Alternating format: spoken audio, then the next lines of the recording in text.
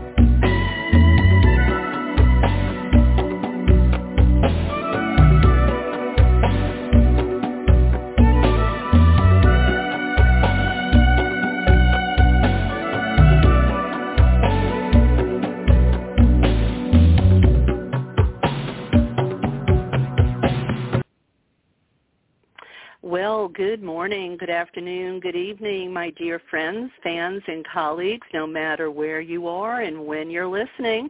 Welcome back to Voices of the Sacred Feminine. And that little cut of music you were listening to is from a great group out of Las Vegas called Zingaya.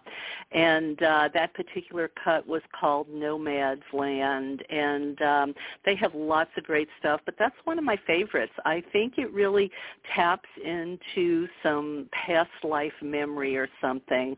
You know, I can just imagine myself sitting on the back of a camel and just, you know, loping across the desert with a beautiful scarf wrapped around my head and neck, and it's flowing in the wind.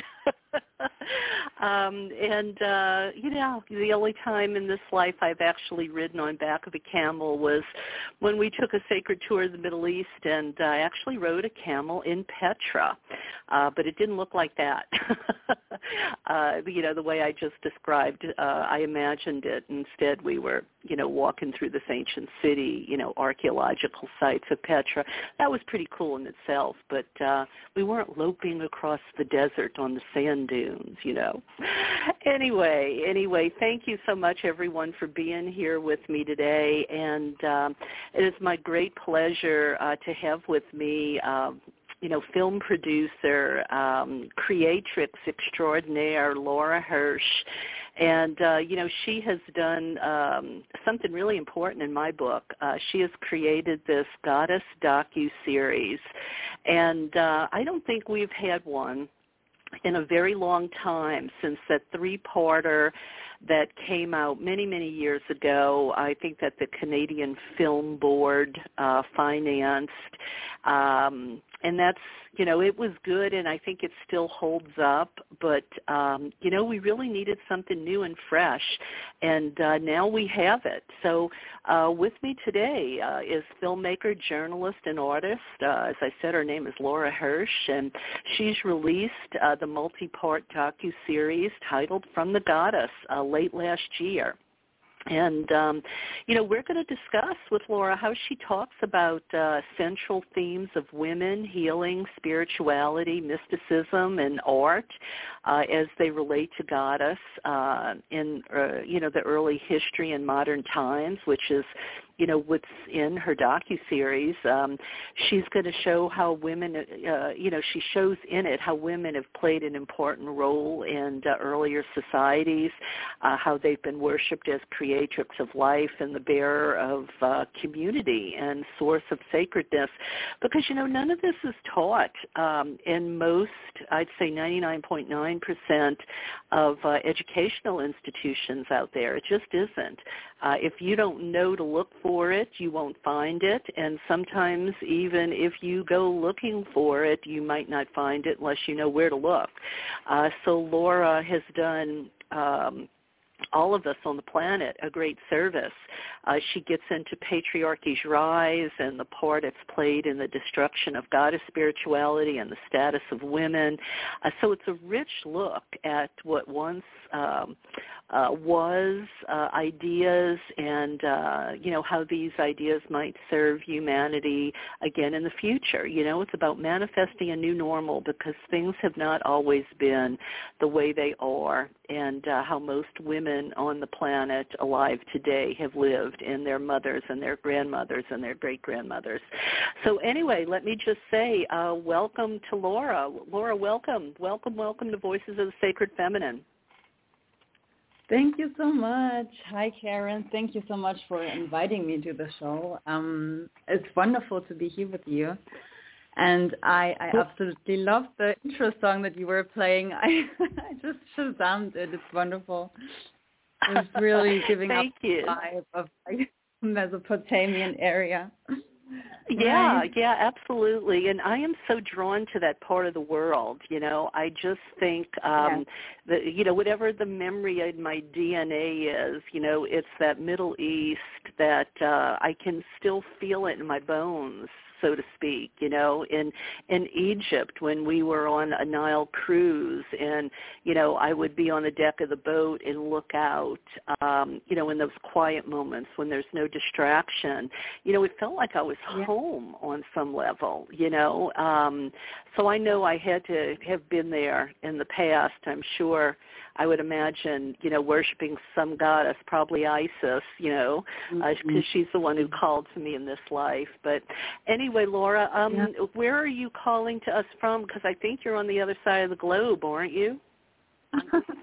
Yes. I mean, I'm from Germany, but right now I am on a little island in the Mediterranean Sea. It's called Ibiza. Maybe you've heard of it. It's the island been brought in connection with the goddess Tanit. She's actually a Phoenician goddess, but she's been worshipped here and still is. There's a Tanit's Cove, and it's very beautiful, and people are still keeping it alive. And I actually filmed here as well a few years ago, and I put it into episode 4 because episode 4 was all about contemporary goddess worship, and I wanted to show that people are still really worshiping different forms of goddesses here. Yeah. Wow. So you're such a lucky girl. I'm so jealous. Yeah. We have not been able to travel in quite a while because of my husband's brain injury, and life really just changed for us. And, but in the early days, I mean, like in the early 2000s, we traveled across 5 continents, and it was one of the high points in my life to go see all of these sacred sites. But that is not one that I was able to get to, and wow, that sure sounds like something I'm going to put on my bucket list. Absolutely. I mean, you wrote the book Sacred Places of the Goddess, right? Yes, yes. Or you yeah, I mean, it's a wonderful book. I mean, I couldn't get a copy of it, a hard copy here, so I found a PDF version, and I did read into it already a bit when I was, for example, on Malta. I could use your information for it.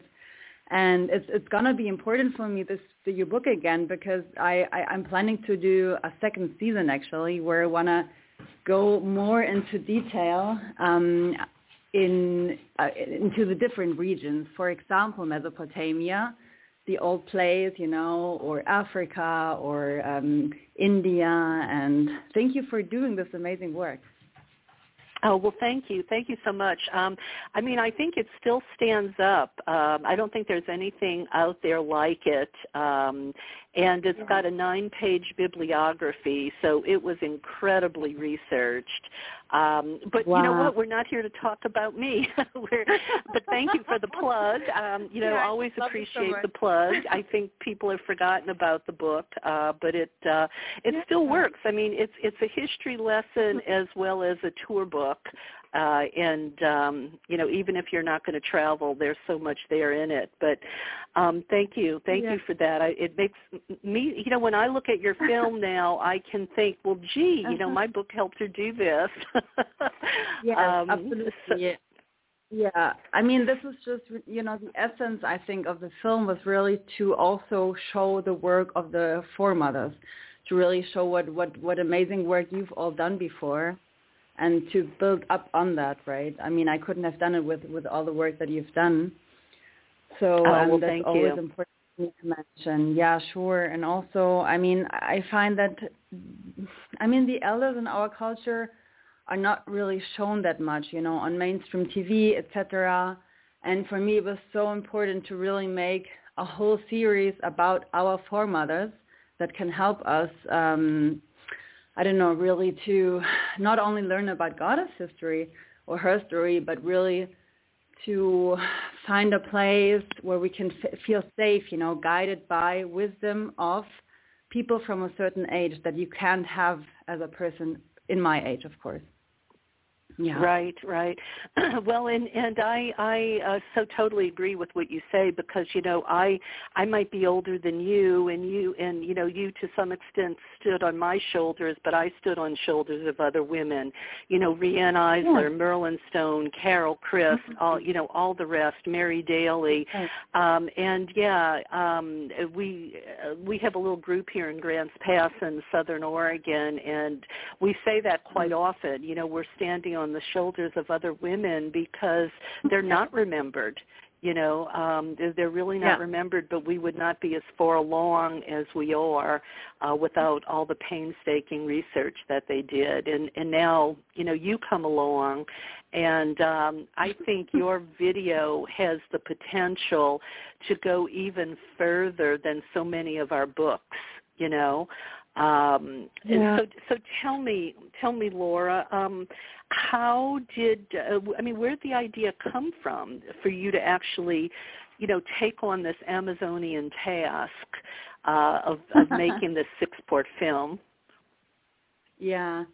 I was a yoga journalist before, or let's say a conscious journalist. Like I worked for a yoga journal for quite some time. Then I started making my own films because I still find it very hard as a woman, or like as a young woman, maybe in the film industry, to be allowed to do own films. So when I was 26, 27, I got my first film camera, which was, at this point already affordable. And I started making little films about women that I found interesting from the yoga community. So I taught myself how to make these videos. And because I didn't have budget, I also edited them myself. And, further along the line, I studied documentary filmmaking in Los Angeles because I wanted to become a bit more professional. And I was so lucky. Now I see it as I was really guided by the goddess. I lived in a house with a woman who was in the 70s in New York in the art scene, and she had friends who already worked with the goddess. And she gave me a wonderful old art book from the Heresies Press about the great goddess. That was one of the editions. Maybe you know it. And she also gave me the book The Alphabet versus the Goddess from Robert Schlane. Oh, yeah. Yeah. And I listened to a talk that he gave. I found this lecture on YouTube. And this talk really awakened me to the fact, okay, like I have to show this wisdom to women. I have to make something big out of it. And then I started researching, really. And it took me a long time. I found out about this topic in 2015. But I was doing other films at that time, and I was so happy in 2020 when I could finally get into this project. And I started to research even more, and got a lot of files with information in it. And then COVID hit, and I couldn't film.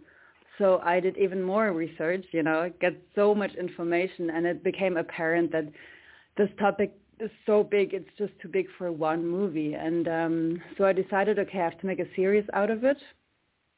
And the filming happened in a period of 2 years. A big journey was, of course, to meet, many of the foremothers like Miriam Robbins-Dexter, Charlene Spradnick, Vicky Noble, Max Dashu, Joan Mahler, Star Goody, Christina Biaggi. I don't forget anyone. There were so many, They all tuned in and wanted to take part. It was lovely, really. They really welcomed with open arms. I'm so glad they were supportive. And yeah, I mean, I know all those women, a lot of them were in Los Angeles. I think every one of them has been here on the radio show. You can hear them in the archives. And and I feel like with the archives here on my show, I mean, so many of our foremothers have already passed. Some of them are in their 90s. And they're trying to put out as much work as possible before they leave us.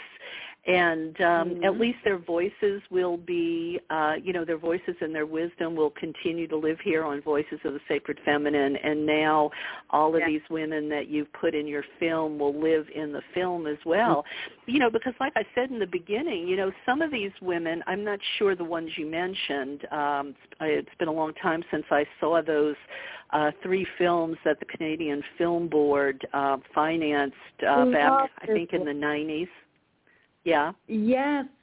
I don't know how many times I watched this Goddess trilogy from Donna Reed and Starhawk. It's just so incredible. It's just, and yeah, I mean, one of the most important films of my life, really. Yeah. So it's been amazing for me also to make it's not a follow-up because the quality and the beauty she put out there is, of course, I mean, for me, unreachable. But I just wanted to show some of these women again and to just keep the fire alive in a way. Yeah. And so if, anyone listening, they want to go beyond what you've done, that's another trilogy for them to tap into. And if anyone has trouble finding it, just reach out to me and I'll help. Because the name of the trilogy escapes me right now. I mean, I think it's Goddess Remembered, or maybe that's one of the Burning 3. Time. Yeah. Burning Time is number 2. It's about the witches, and the third one is Full Circle. Full Circle, yeah. And definitely those are ones you need to get to if this is your path. So Laura, was this in your background, or was it just because you were a feminist this called to you? Do you identify as a pagan or a goddess advocate? Why did this feel so important to you? Rather than, I don't know, ancient, archaeology or, I don't know, art history or something like that. Yeah. I mean, first and foremost, I think that I would call myself spiritual. And since my teenage years, the pagan tradition, I really didn't get that much into it here because I found it was like a different subculture as what I felt. I was always interested in astrology, in Indian mythology. I traveled to India many times. I had a guru there. I was, a yoga instructor, yoga journalist. So that was really kind of like my path. But what really struck me was, I found it interesting to find in the yoga movement that was really happening also around 2010, where it got really strong. The first time where I felt like, there's suddenly women in a sacred position that have a say. Because, of course, I didn't know the goddess movement before. So for me, that was the first introduction of women really talking about philosophic themes to a room full of women. And that really drew me in. So that, of course, but then, I didn't really learn about any of the Venus figurines or the female figurines. I had no idea about that, which is quite shocking to me because I thought that I would be that I was actually really informed. So when I saw that the first time in the magazines, I was just like, wow, this is incredible. If I don't know that, I guess a lot of other women in my age don't know it, so I have to show it to them. Yeah, and that was one of the reasons I started doing everything I do was because, I grew up in the Bible Belt of the southern United States, and this kind of stuff isn't taught, And when I found it, I thought, geez, I'll just say it. I said, God damn.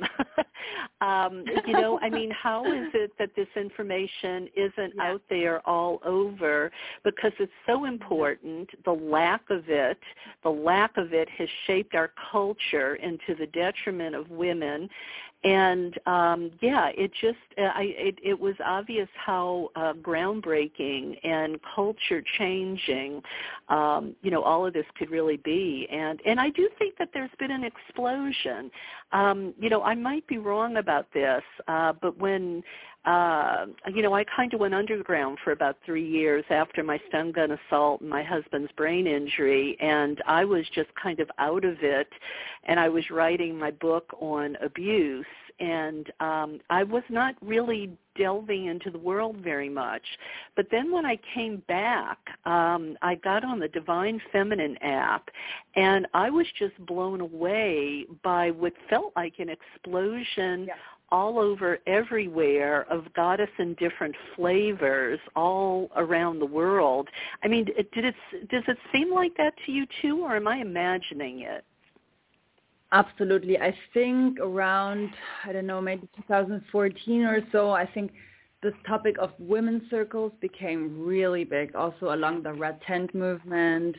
And I think that this movement of women coming together brought back the goddess, because then you had these altars, and some women would put on Venus figurines or these goddess oracle cards. So I think that was definitely a pullback. I mean, like, it was drawing us back again into this topic.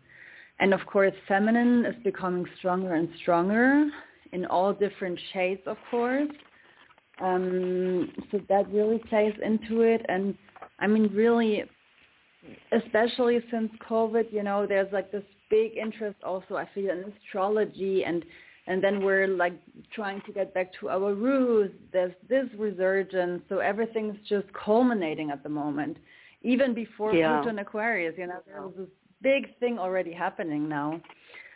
And, and I wonder, too, because, we've lost Roe v. Wade here in the United States.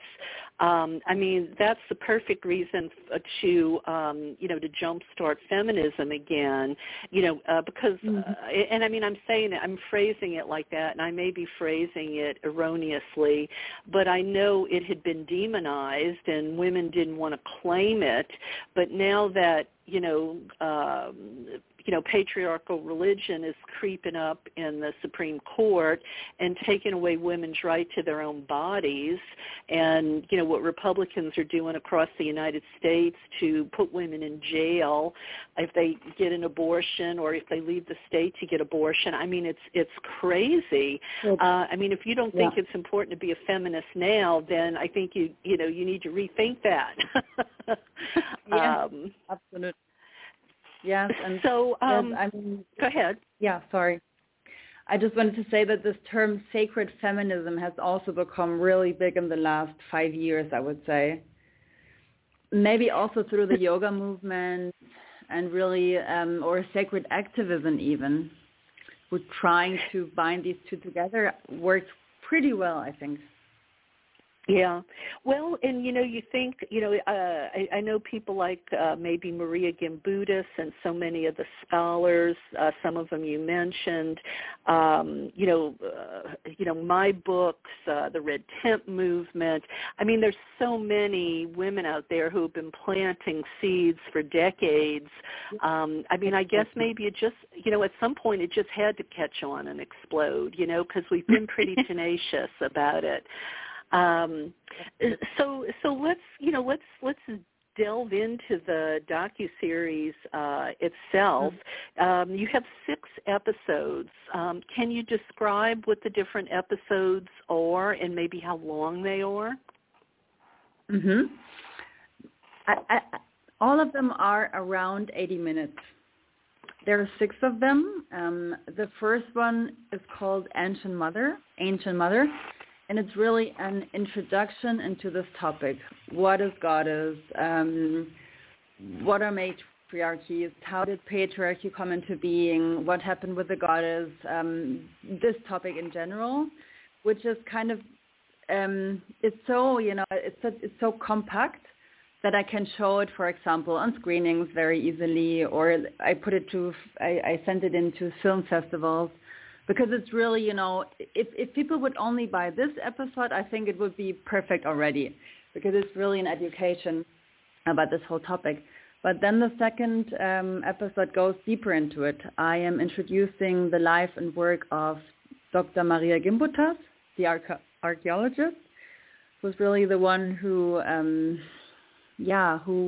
so important for the movement, because she brought up this whole topic and really brought archaeology into it and made brought this groundwork where then the feminists could build up upon, right? And I was so lucky because I filmed with Joan Mahler and Sebastopol at this Institute of Archaeomythology.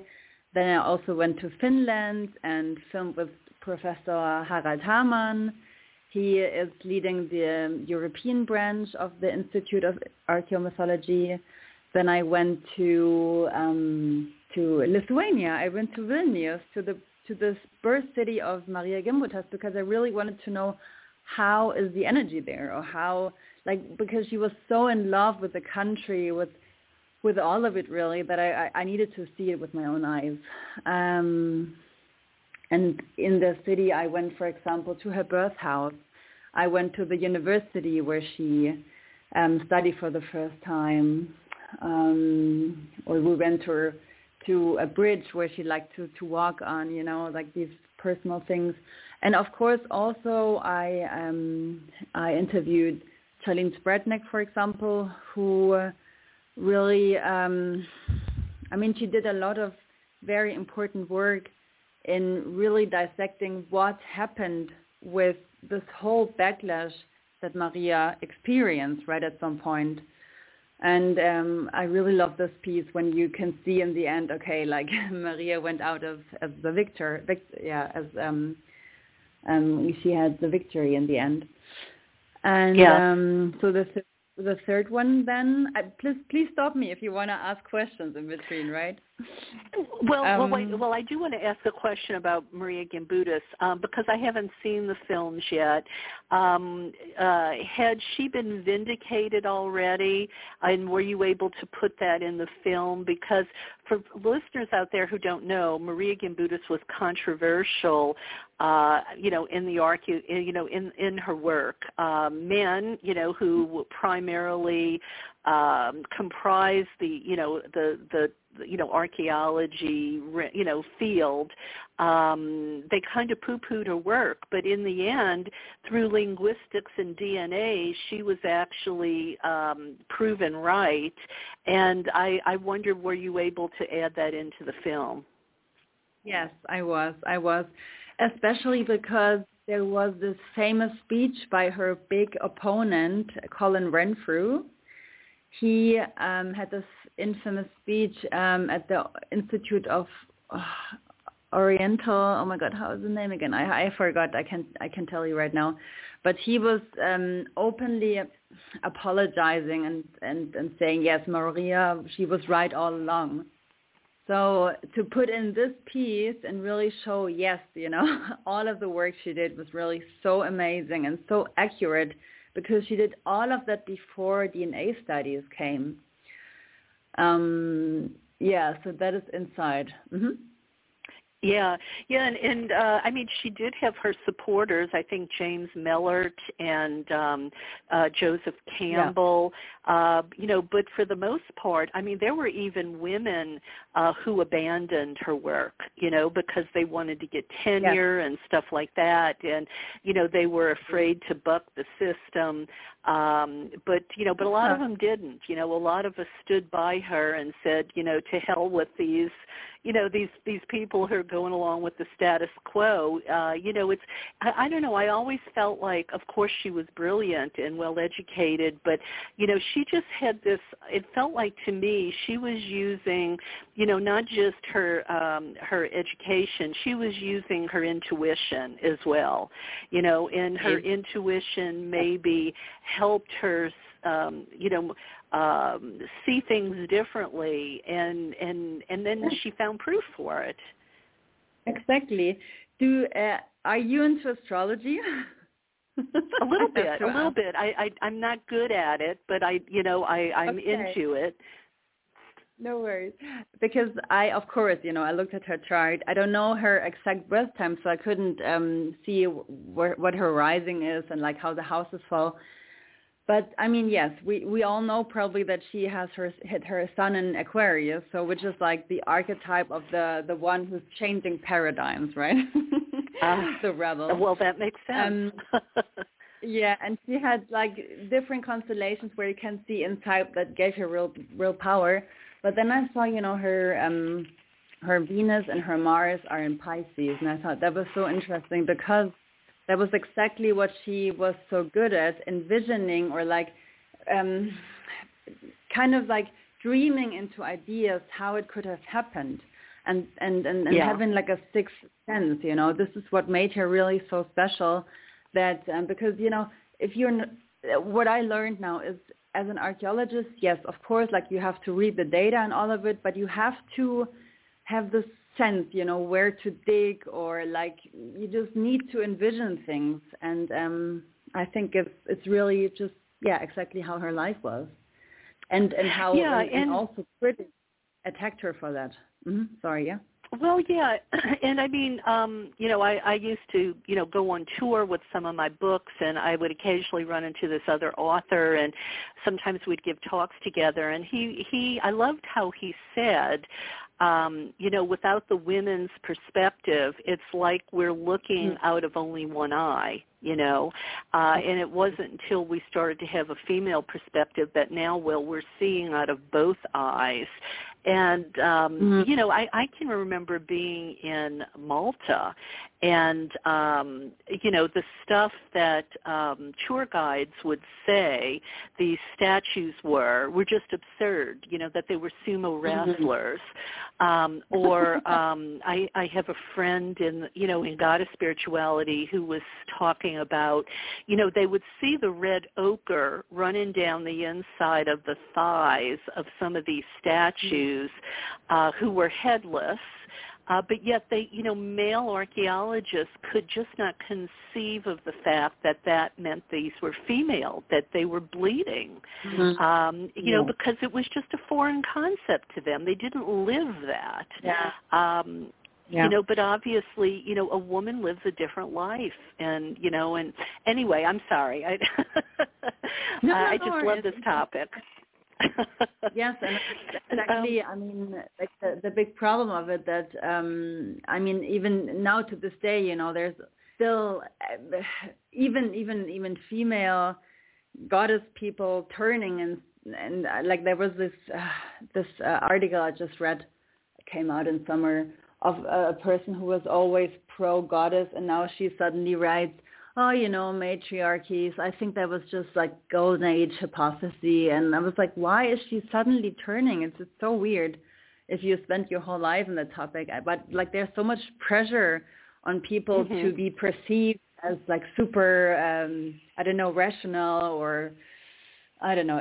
This whole topic of archaeology is super interesting, but also I'm glad I don't have to work in this field, really. Well, it's political. I mean, it's political, I mean, we know that, women find things and oftentimes they're never acknowledged for it, it's still, I think, a good old boys club, and, to a certain extent.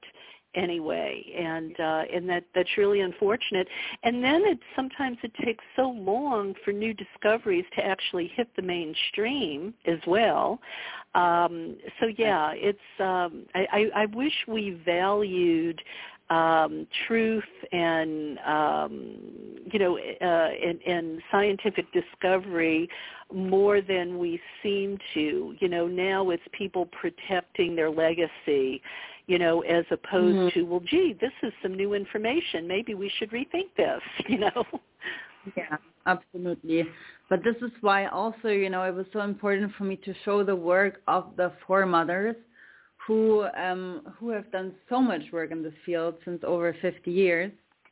For example, Max Dashu, all of them.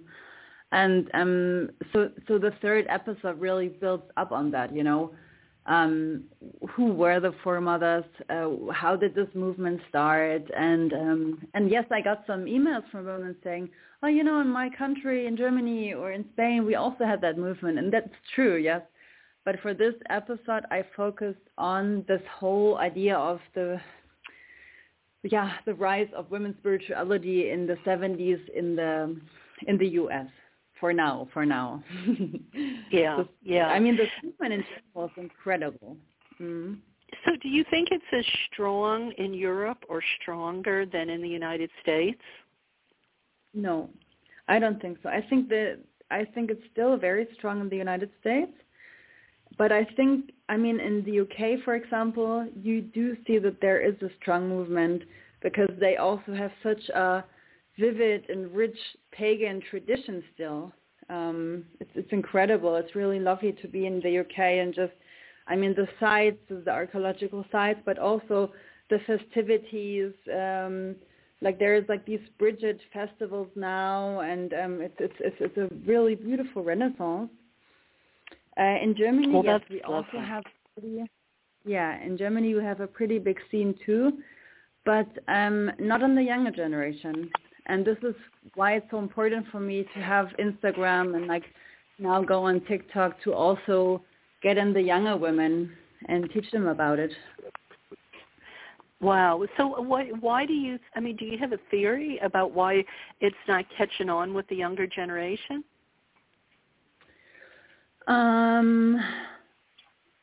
First of all, because they don't know it. If I'm asking people, do you know the Venus of Willendorf? I always start with this question because she's the if any of the figurines, people would know her, but many don't know her. So we don't learn it at school, and I don't know. I really don't know. I think it's just because it's people don't know it. That might be the reason. But if you tell them, they're ignited. They just love it because there's so many women who are working as doulas or as women's circle leaders, and all of them, of course, they finally have a ground to work from now. This kind of gives them a foundation. It adds a core or richness to their work. And do you, speaking of Germany, and I hope I'm remembering this properly, and you brought up the Venus of Willendorf. I actually sent away for a stamp from Germany because it was the Venus of Willendorf. Do you remember that, or is that too long ago?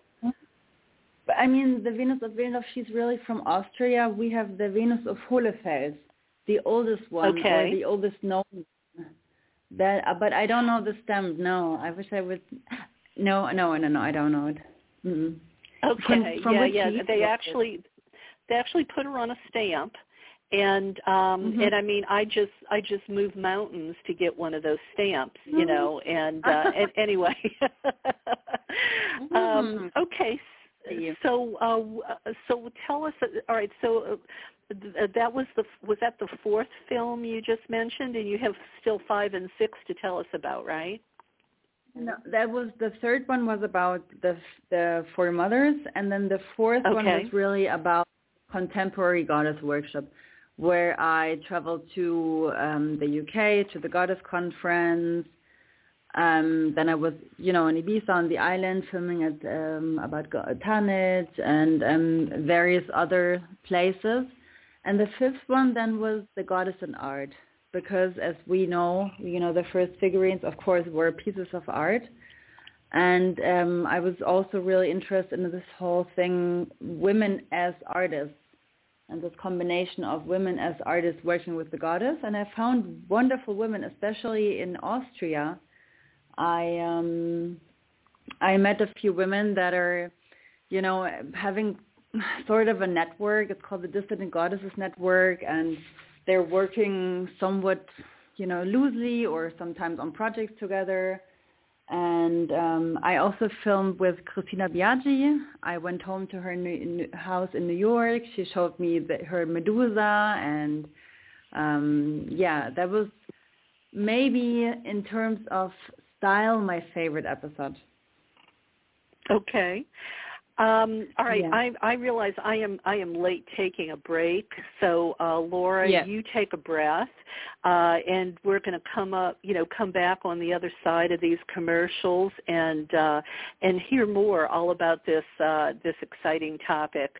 But first, dear Wonderful. listeners, we have to pay for the show. So I thank Jo Carson for being a longtime supporter, and here I am happy to support her work. Here we go. This is from Jonathan Nightshade, a Gardnerian high priest of the Whitecroft line, a traditional craft practitioner and researcher, writing about Jo Carson's book, Celebrate Wildness, Magic, Mirth, and Love on the Ferraferia Path. I love this book, how special this work is and how appreciated. As someone who was young in the 1970s and through the years only found snippets of information on Ferraferia, one of the first modern pagan paths, this book comes as an artistic revelation of the core practices of the way of the goddess and gods reborn for the next age of the Divine Maiden. She has clearly introduced the historical background, philosophy and ritual practices of the joyous wilderness mysteries of the fairy faith, illuminated by the marvelous pagan art of Ferraferia's founder, Fred Adams. I was very pleased that the high-quality production of this oversized volume makes it a collectible work of art, as well as a testament to the visionary philosophy of Fred Adams. I feel blessed that I received a copy. I will treasure it and look forward to the next book for more of the deep philosophy and ritual practice of Ferraferia. Celebrate Wildness is a dense art book quality hardcover book. You can get it for just $45 from the Ferraferia website at ferraferia.org. That's FERAFERIA.org. And also, I think some of you out there would like to hear, perhaps from a past loved one, and if you would, you definitely want to hear from a credible, authentic, evidential medium, I would think. Or how about an Akashic record reading to learn about your purpose or past lives? Or a one-on-one session with an awakened life coach. Well, I met one of these, and I had some personal experience with Melody Rosecrans at Invoke and Raw, and she is absolutely amazing. She's a living embodiment of wisdom and a catalyst to remove blocked, stagnant energy. She'll ignite your awakenings, and she's received several incredible reviews. One client reported, and I'm quoting here, "Melody is amazing. Her classes are informative, genuine, a real eye and heart opener to true spirituality. As for one-on-one sessions, I highly recommend them. Each one is a new experience on your journey. You will be comfortable and well taken care of," unquote.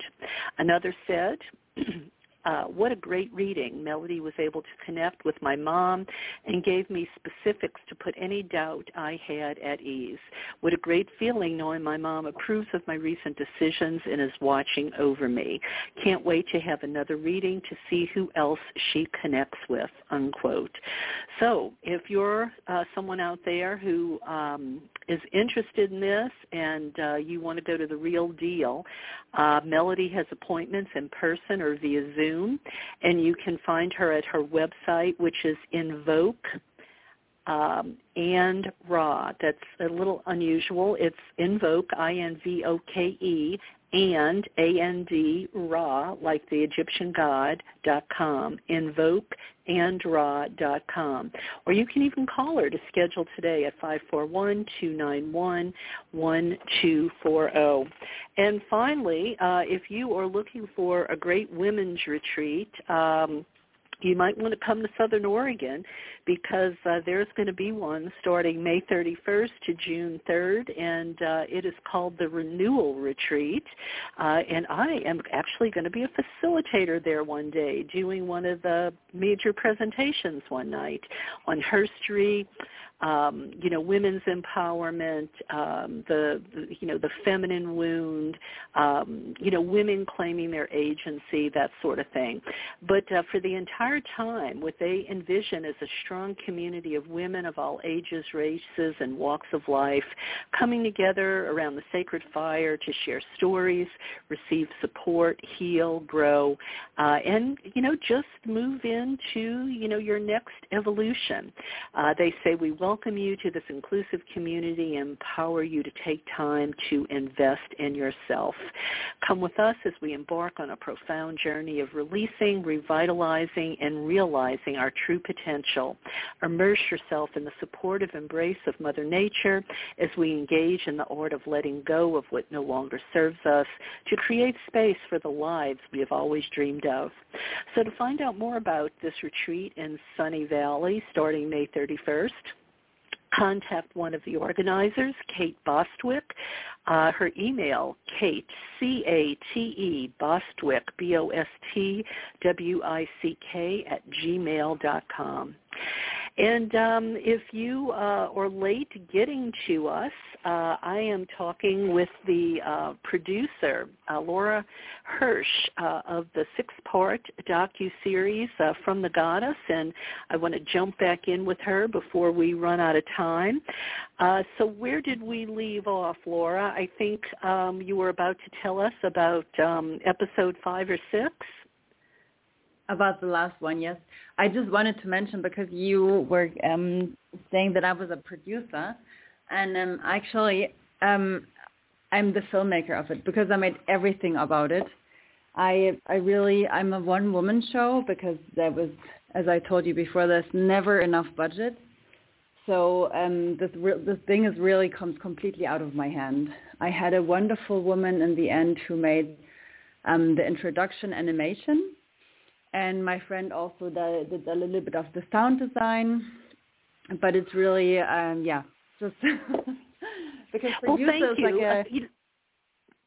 The producer finances it, right? And Sure. So the last episode really was then about me trying to find out where the goddess was in Germany or in the German-speaking countries. Because, of course, we mostly read about Malta and then the Mesopotamian area and just everywhere, or in France, there's so many Venus figurines. But I didn't know really how was the situation in Germany, and also along the time, how did it evolve really? And, so that's the last one. It's also a bit personal with my own journey, how I got there. And, so that's the show.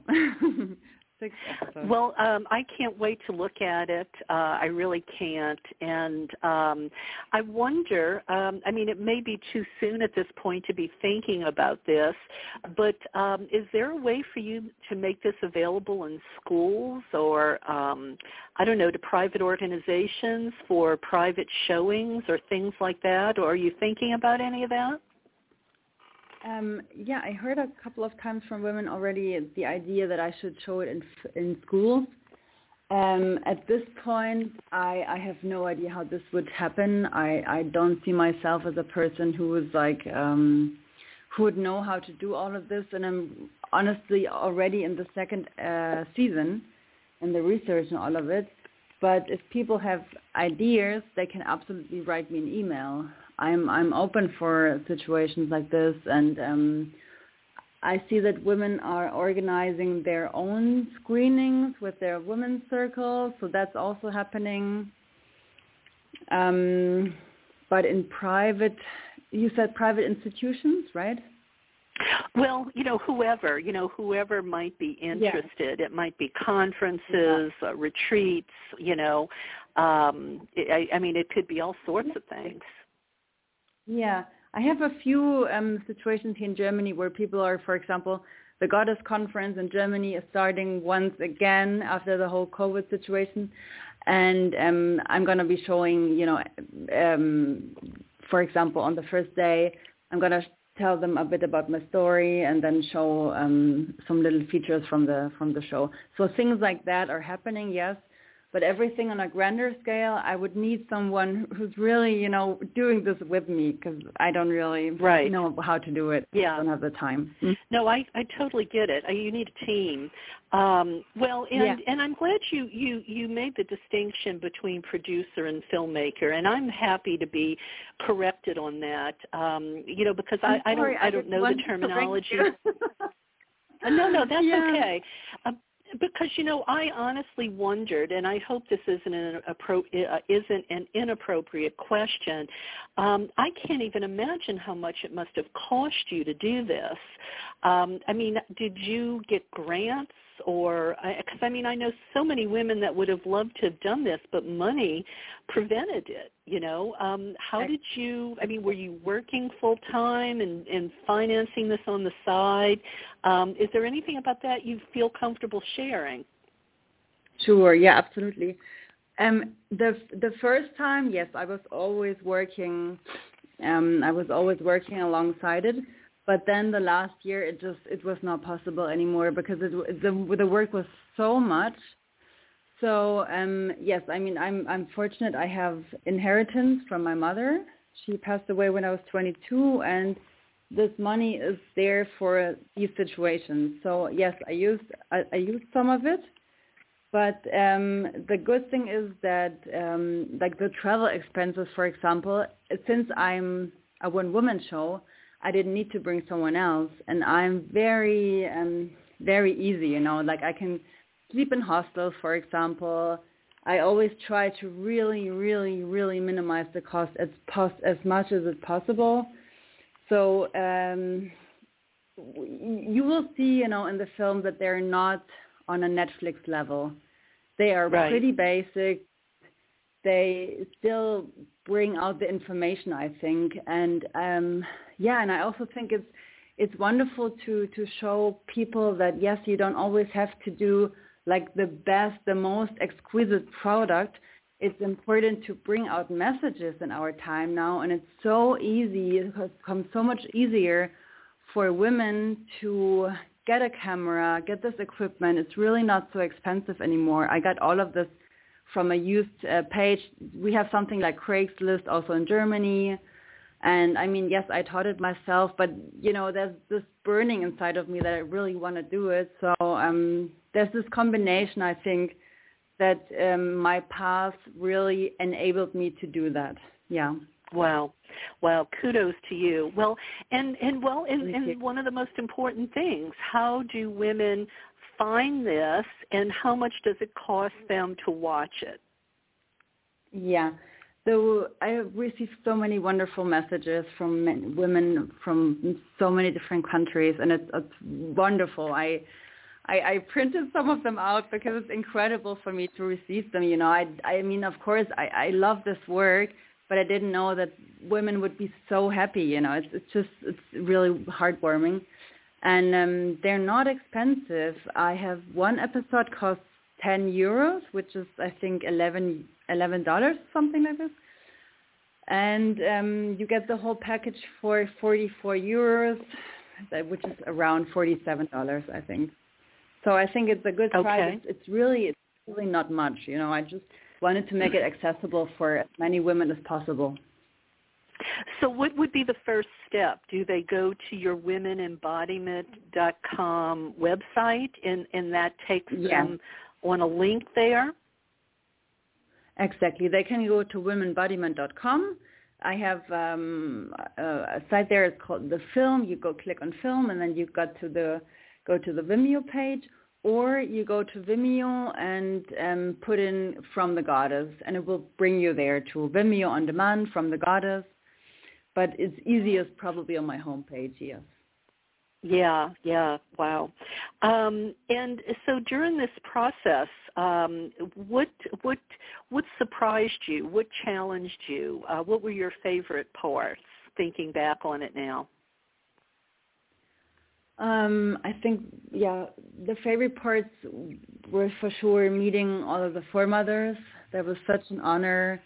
And then also, transcribing these wonderful interviews and just, listening to them over and over and over again. So the message of them really got into my head. And I think the least favorite part for me, I mean, I think it's personally not so easy to show myself. Like, this is probably one thing that I'm sharing with many other women, whether it's called witch wound or whatever.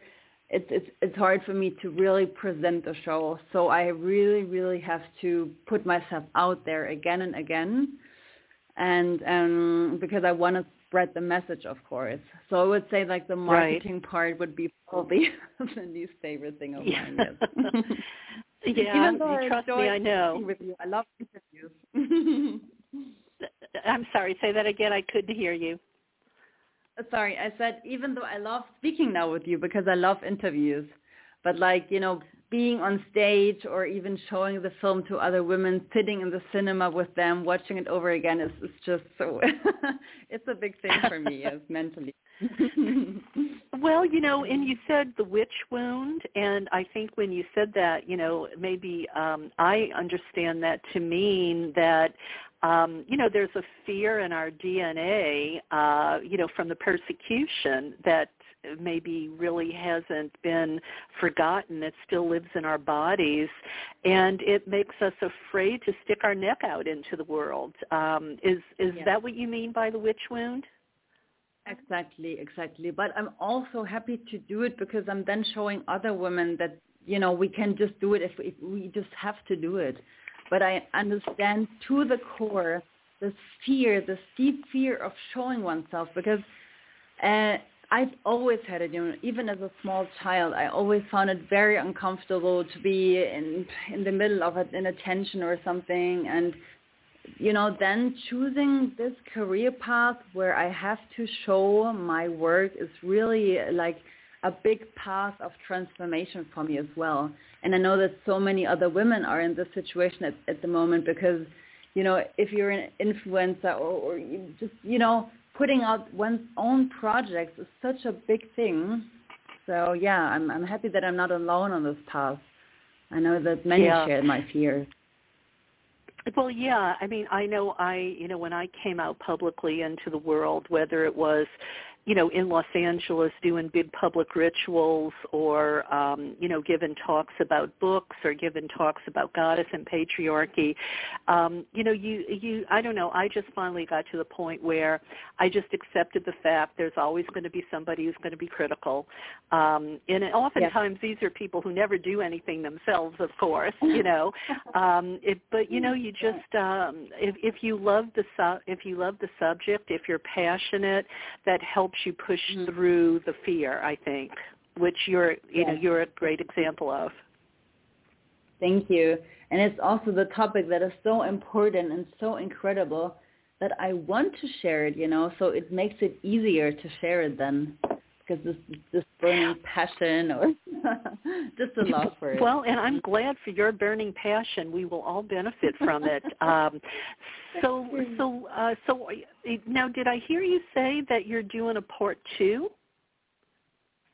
Yeah, that's the plan. I have to see how it goes. I definitely want to put more energy this time into funding as well, because as far as, I mean, I would wish for really situations where I can travel, you know, for example, to India. I want to really know how the goddesses have been originally, because the way how we learn about them now, they're also viewed already through this patriarchal lens. So I really want to see how goddess has been revered in other parts of the world. Yeah. Right, because, right. I mean, well, you know. Yeah. Especially because Magdashi, you know, before I made the series, I contacted her as a story consultant, and she also told me, you know, it's very important that the series is not only about the goddesses in Europe and the Kurgan theory of Maria Gimbutas, because this is a global phenomenon. So I really thought, okay, like the second season needs to be more specific about these other regions in the world where goddesses were revered. Yes. Yeah. So you need to go worldwide on this next series. So, you know what, we are officially putting it out there that you need a benefactress, you need an angel who can help you finance this, and you know, it will manifest. You know, you just keep imagining it happening, you see it happen, and I have no doubt that you are going to get what you need to make this happen. And I'm so thrilled, Laura, so thrilled for you doing this work. Honestly, kudos to you. Kudos, brava, bella, all of these wonderful, you know, all of these wonderful thank yous. All right, so listen, we're about out of time. Is there anything, I want to, you know, give you the last word. Is there anything you want to say that I haven't thought to ask that, you know, you want to share with listeners? Oh, gosh.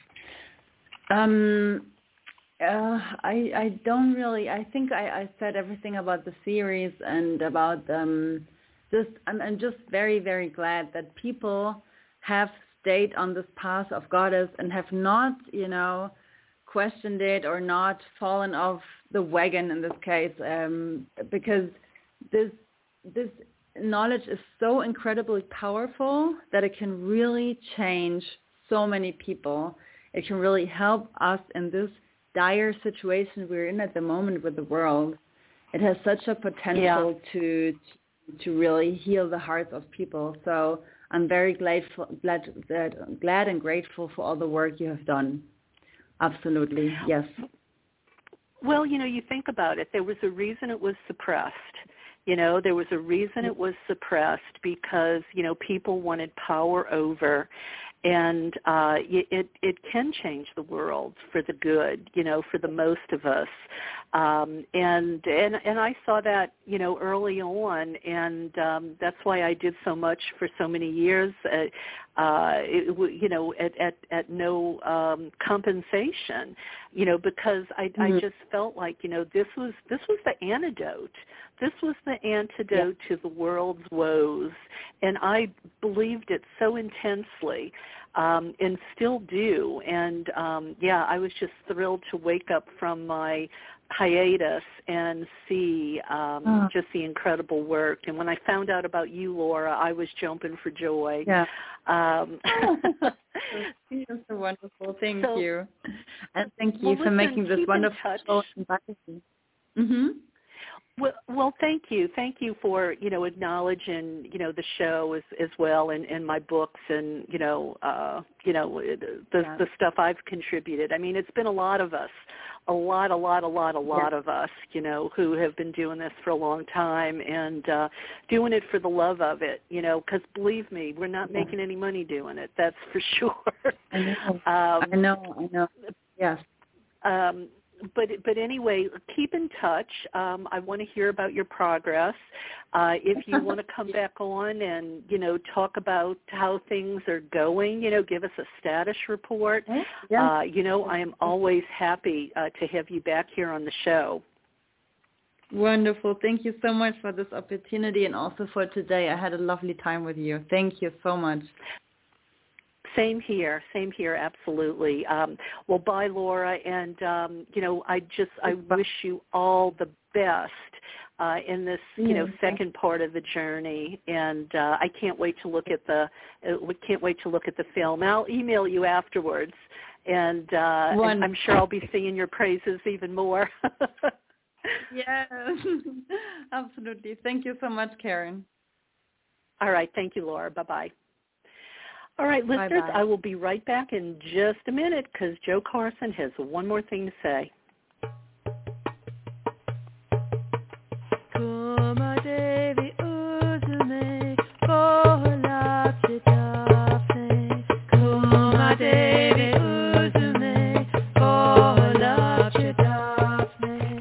Hello. Let me say a few things about Joe Carson's film, Dancing with Gaia, an exploration of earth-based spirituality shot at sacred sites around the world. Here is Drusilla Pettibone on dearmist.com. I was truly touched and even awed by the film. I really appreciate that there is so much substantive information to digest. For example, the info about henges and tracing the horizon line is all new to me and totally fascinating. The film was very beautiful, and I was amazed how it was able to capture so many of the descriptions visually and seamlessly connect vintage footage with modern. I especially loved when images were dynamically superimposed on each other, like the lace with the water and the dancing in the flowering meadow. A visual feast, and with so many layers. I am also pleased to have been introduced to Monica Shu and her work. It's so important for pagans to become aware of our heritage. It seems easily lost among so many new books, and the film really brought me home in a new way. Dancing with Gaia is available at dancingwithgaia.com.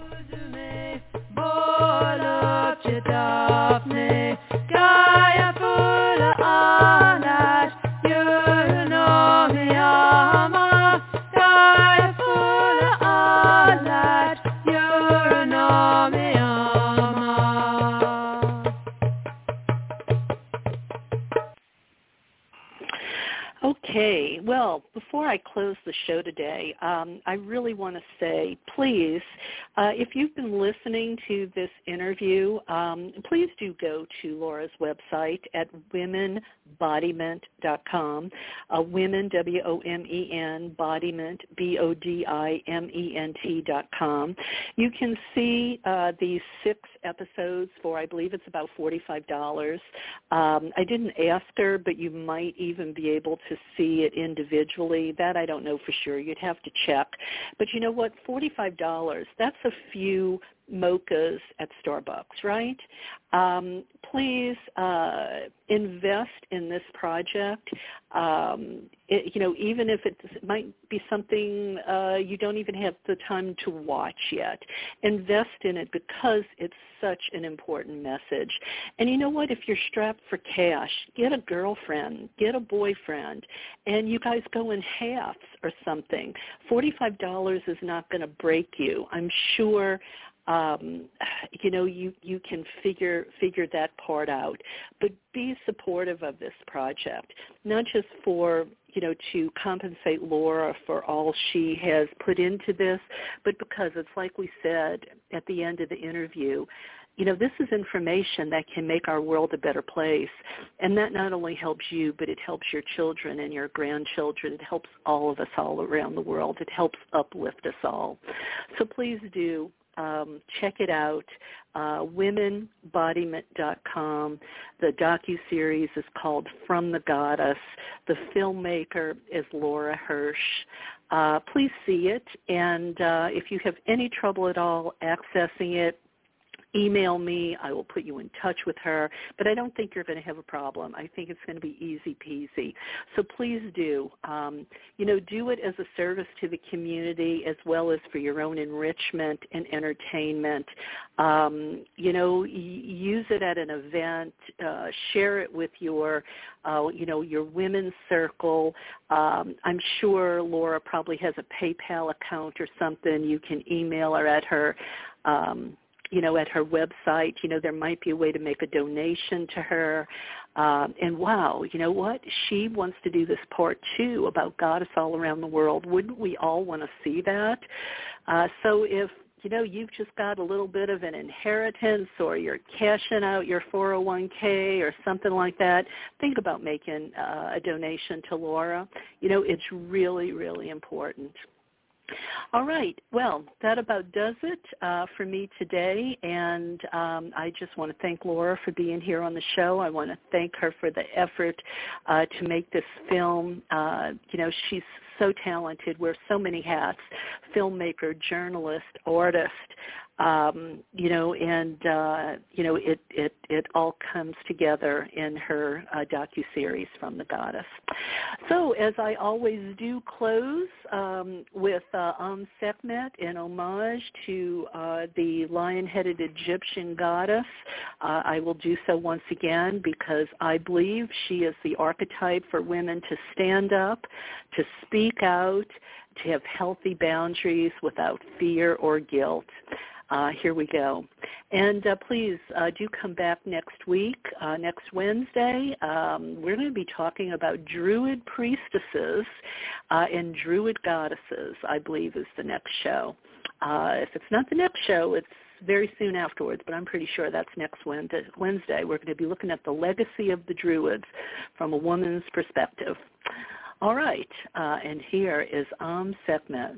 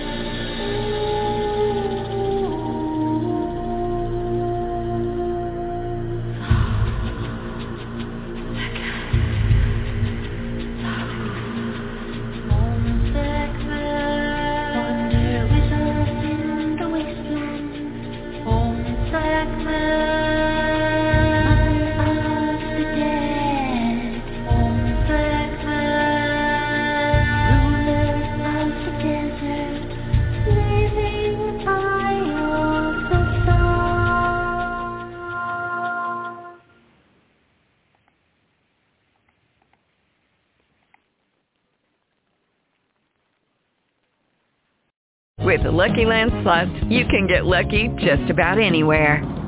This is your captain speaking. We've got clear runway and the weather's fine, but we're just going to circle up here a while and get lucky. No, nothing like that. It's just these cash prizes add up quick. So I suggest you sit back, keep your tray table upright, and start getting lucky. Play for free at LuckyLandSlots.com. Are you feeling lucky? No purchase necessary. Void where prohibited by law. 18+ terms and conditions apply. See website for details.